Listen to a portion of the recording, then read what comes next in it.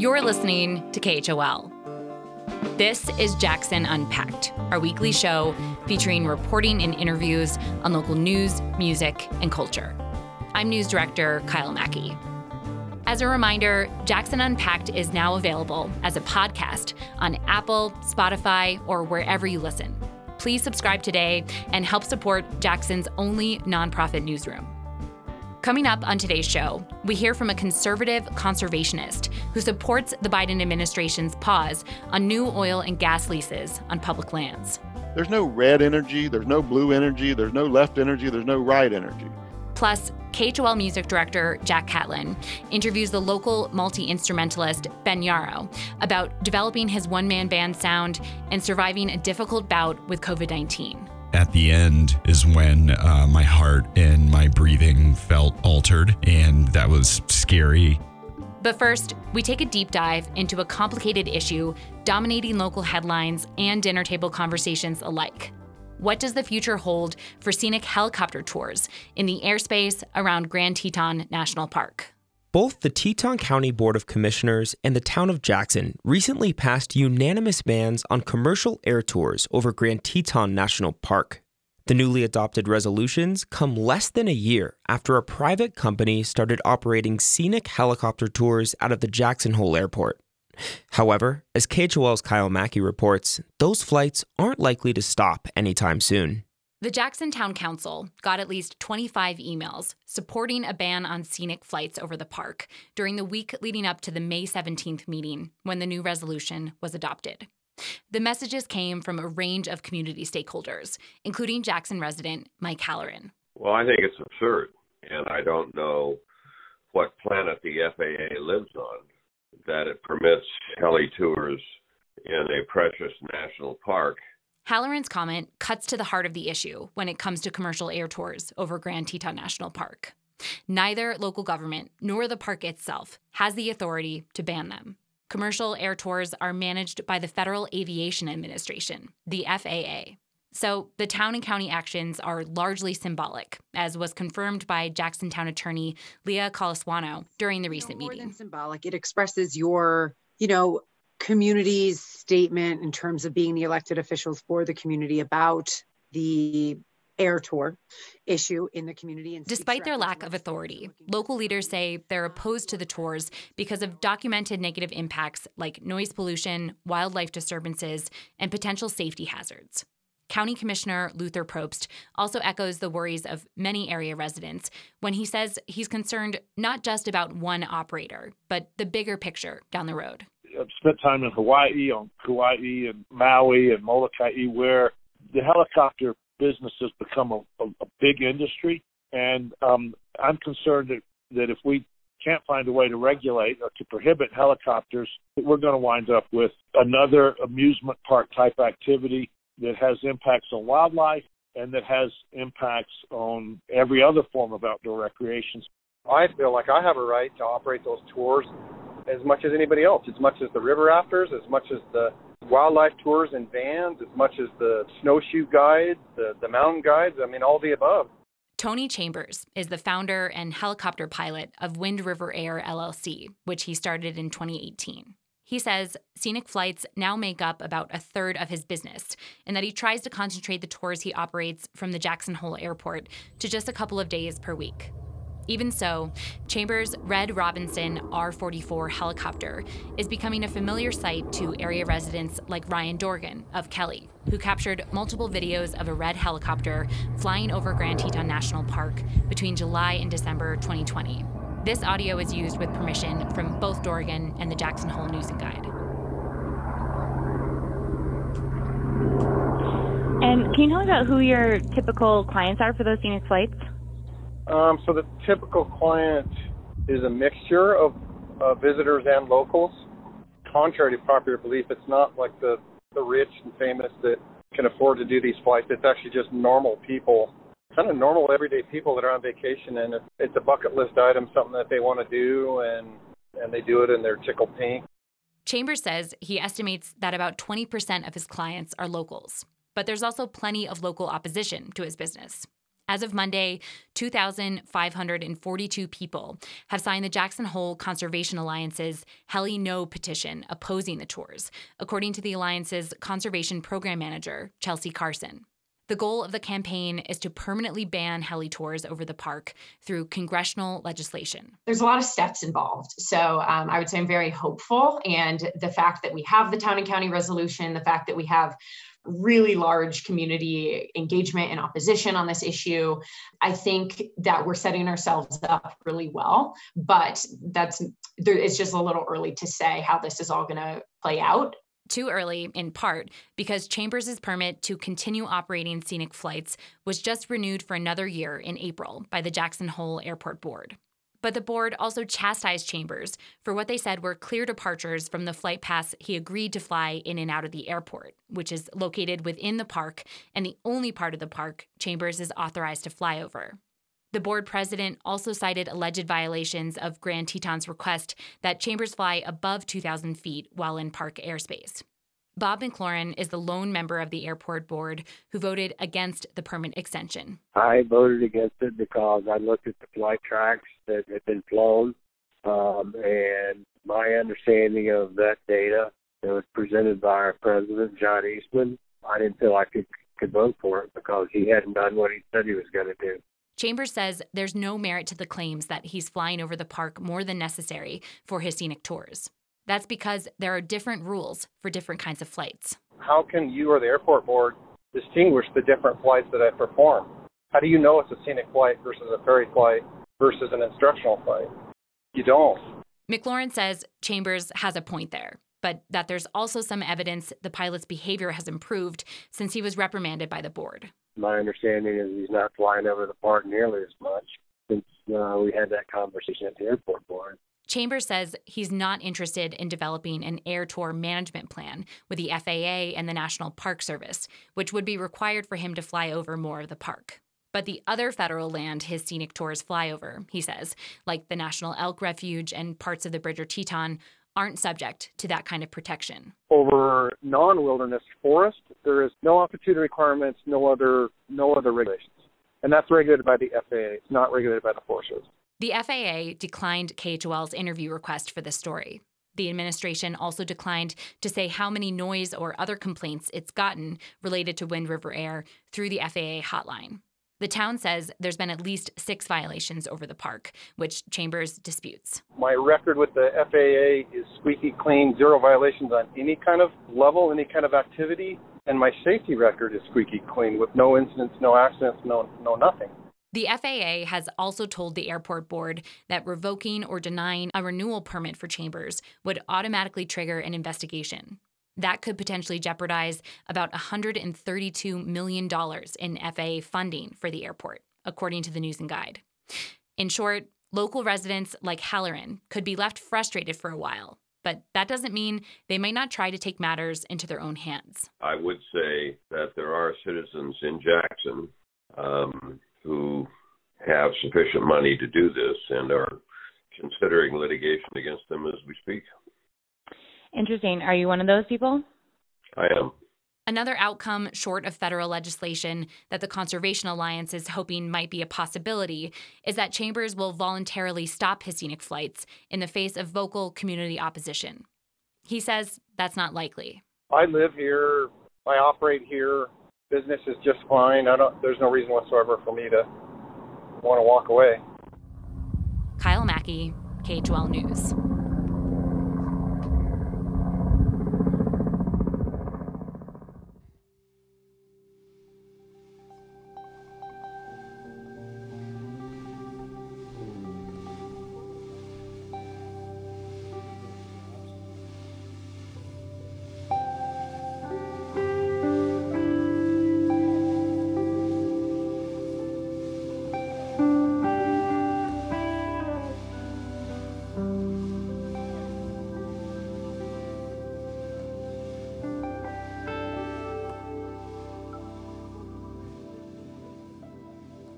Wyoming lawmakers have repeatedly bashed President Joe Biden for his administration's moratorium on new oil and gas leases on public lands. But several policymakers at the national level say the federal government's leasing system is in desperate need of reform.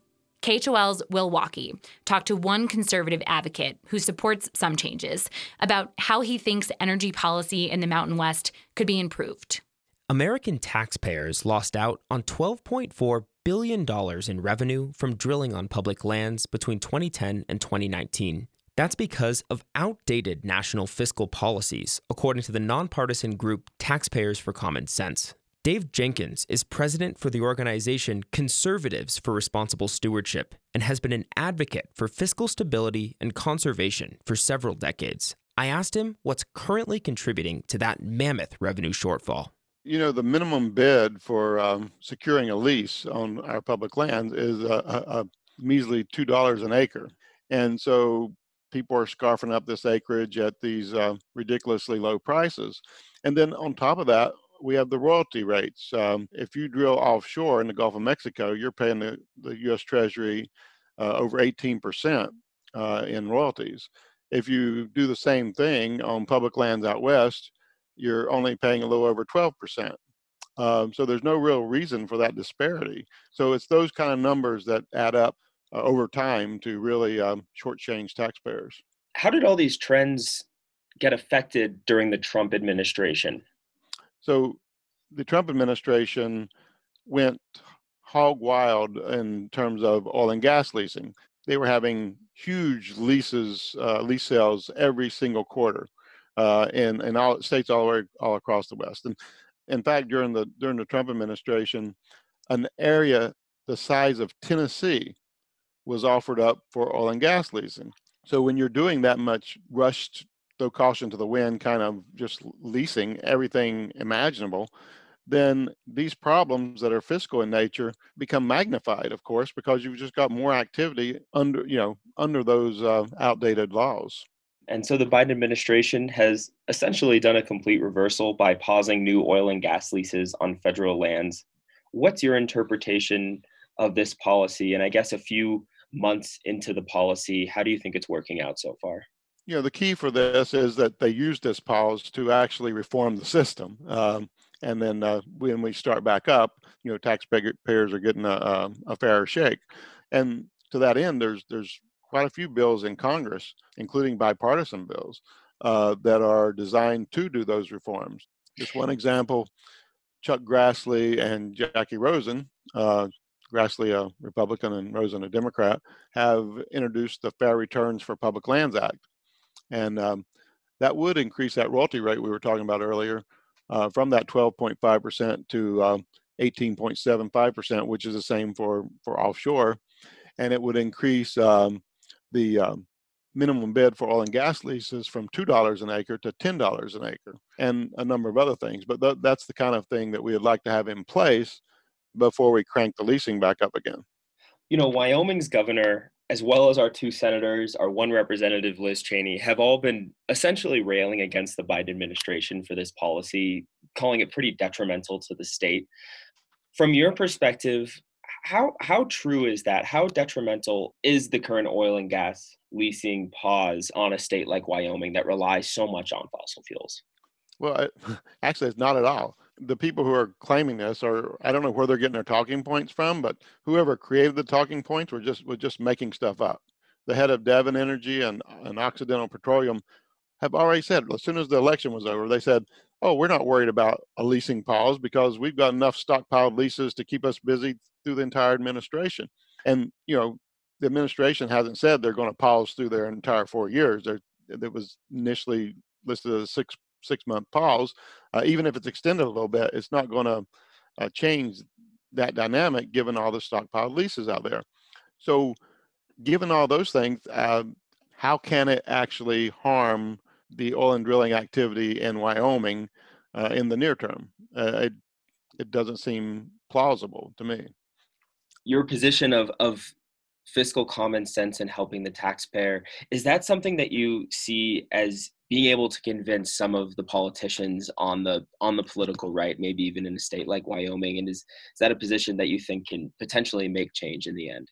The interesting thing that we see, which is I think is how we differ from the environmental groups that are more left, is that what we're saying is the market now favors these cleaner energy sources. So we can solve climate change and lower energy bills at the same time by leaning into this market. The problem is what we're seeing on the political right are these people who are somehow so wed to certain energy sources that they are even willing to consider subsidizing and propping up or putting out laws that disadvantage other sources of energy just to protect that one particular industry. The thing is, energy is energy. There's no red energy, there's no blue energy, there's no left energy, there's no right energy. It's all just energy. And so which one makes sense will vary from time to time, but generally, cheaper is better than expensive, clean is better than dirty, and infinite is better than finite. So if we look at this from a market perspective, like conservatives are supposed to do, we will see this change coming, and we'll see that we need to follow the market. We don't need to be tied to energy sources that are no longer, getting less and less economic and eventually are going to disappear. Dave Jenkins, thanks so much for joining me, and thanks so much for talking with KHOL. Yeah, thanks for having me.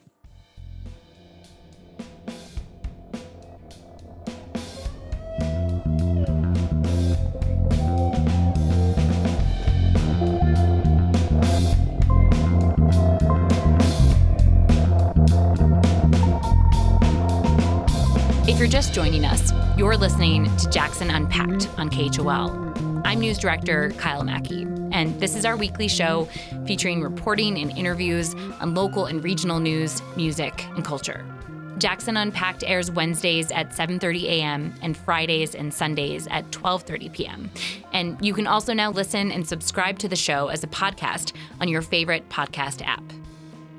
Up next, KHOL Music Director Jack Catlin talks with local composer and multi-instrumentalist Ben Yarrow, who returned to live performing this week with a show at the Center for the Arts in Jackson.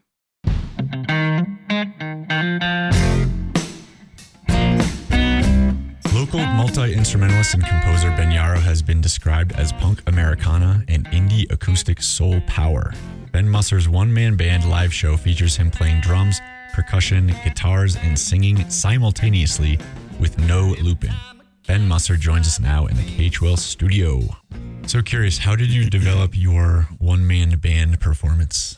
Well, it starts out with learning the various instruments. I was a drummer first and foremost. When I was 6 or 7 years old, got my first drum kit and then took interest to guitar because my father had a guitar around and we had a piano around at the house. Early touring days for me with Ben Yarrow was me solo, and I just added the shaker in my shoe because I was bored with just playing guitar. And I've always kind of just added things into the mix to, make it more interesting, primarily for me. And then I think maybe it eventually was translating to the audience. And so this latest setup formed 2 or 3 years ago when, added bongos and hi-hat and kick drum. Then by way of necessity from quarantine, not being able to play with bass players that I usually do, I finally kind of made the leap from depending on someone else to be there with me to just being like, okay, this is what it is. And I'm going to kind of lock down this solo performance.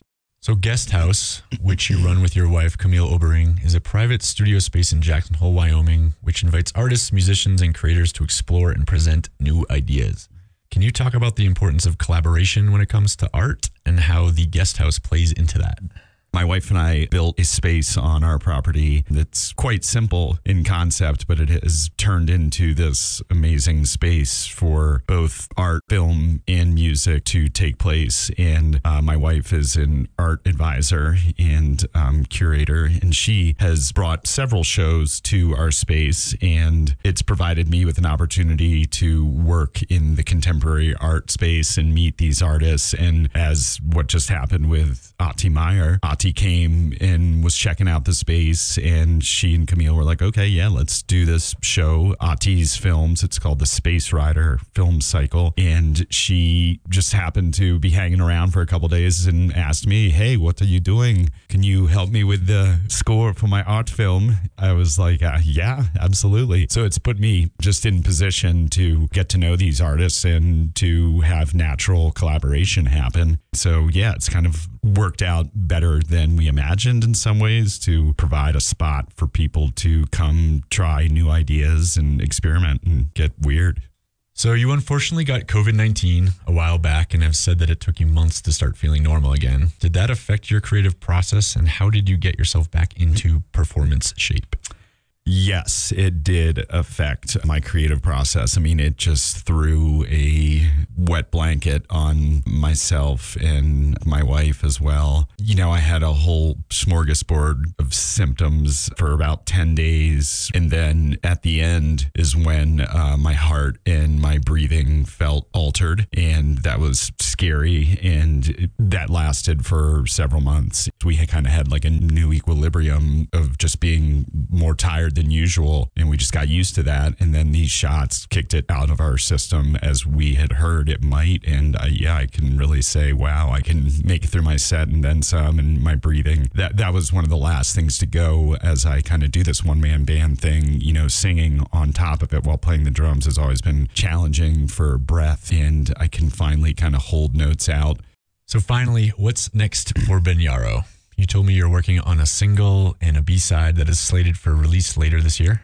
I am, yes. I'm working on finishing the reprise to a song. It's kind of like an electronic music version of a rock song that I did, but I turned it into kind of a more folk rock song that I've been playing at live shows. And I've finished the recording of the kind of rock folk version, and now I'm kind of going back to the original tune and doing a electronic version of it, experimenting with my keyboard. And hopefully, you know, if this summer doesn't get too busy, I can finish it this summer and maybe release it in early 2022.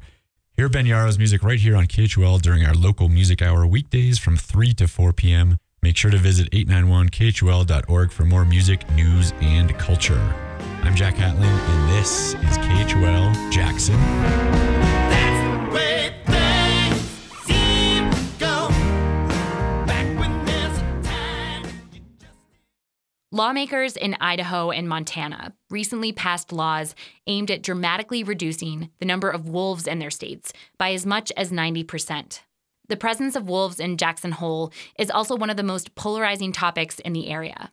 But why is that? KHOL's Emily Cohen interviewed the author and local resident Philippa Forrester last summer about her book On the Trail of Wolves and about what wolves have come to symbolize in American politics. This story originally aired in July 2020. When British writer Philippa Forrester moved with her family in 2015 to western Wyoming, the sounds of wolves spoke to her. One day I was in the cabin working on a children's book, and I was on my own, and we were up there in the middle of nowhere in Moran. It all felt like the middle of nowhere when you came from England. And I heard the Phantom Pack go by the house. I didn't see one that day, but listening to them in all of that silence, tracking them in my brain, like I knew where they were on the river, and really being intrigued by what they were doing, why they were calling. With a degree in ecology, Forrester was long captivated by the story of the reintroduction of Yellowstone's wolves in the late 1990s. But that day, she began an exploration of why people think and feel the way they do about wolves. It's a polarizing topic that often pits conservationists against those who make their living off the land. We asked Forrester to read an excerpt from her book that speaks to some of the polarization. Every comment from someone who loves them is countered by a comment such as, "The only good wolf is a dead wolf." For every person who says the reintroduction was a good thing, there are comments from local hunters with theories. Yellowstone reintroduced a non-native species of wolf because the wolves came from Canada. They're too big for the prey here. The wolves are out of control, decimating valuable herds of wild elk and deer and causing problems for ranchers. The comments and discussions between wolf lovers and wolf haters are vitriolic.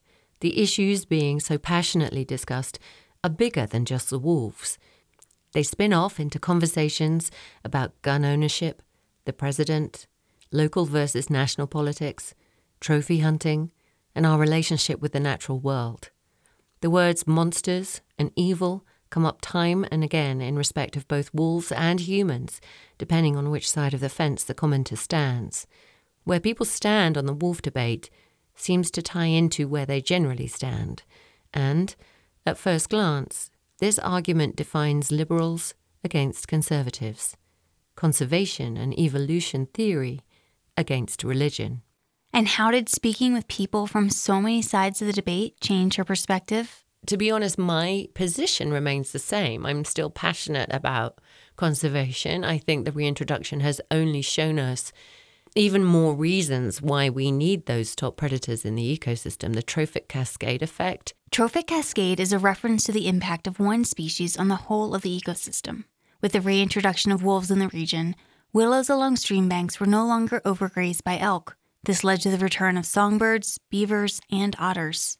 We asked Philippa Forster if she has any further insight after speaking with so many people about why humans have this fascination with wolves. There's something mysterious about wolves, and yet we feel connected to them. They're about family, they're about teamwork, they're about survival. There's so much that we can identify with, and so much that we still don't know. And then on the flip side of that, I think, you're talking about fables and Red Riding Hood and all of those things. The wolf has been really symbolic of another creature on our level, probably, that has conquered the wilderness, if you like, and so comes from the woods, comes from the mountains, sometimes causing chaos for us. And there is, I think, what's happened is the wolf has become, because we are a creature of myth and magic, the wolf has become symbolic of wilderness and what that means and how we relate to it. Whether we anthropomorphize wolves or view them as other, the problem with wolves is not them, it's us, as Forster notes in this passage. Do we love wolves because, biologically speaking, they're so close to who we are? Because we identify with them? And do we fear and hate them because we recognize cruelty in them that we also have within us, that we don't want to face? I realize my own fascination has partly been not about whether we can live with wolves, but about how we've forgotten how to live like them, to be in the moment, to have a clear set of values, even if they're only biological, to play, to live and die with gusto, because there's no other choice. To be comfortable in the natural world. On the Trail of Wolves by Philippa Forster is available on Audible and on Amazon UK. I'm Emily Cohen for listener-supported KHOL Jackson.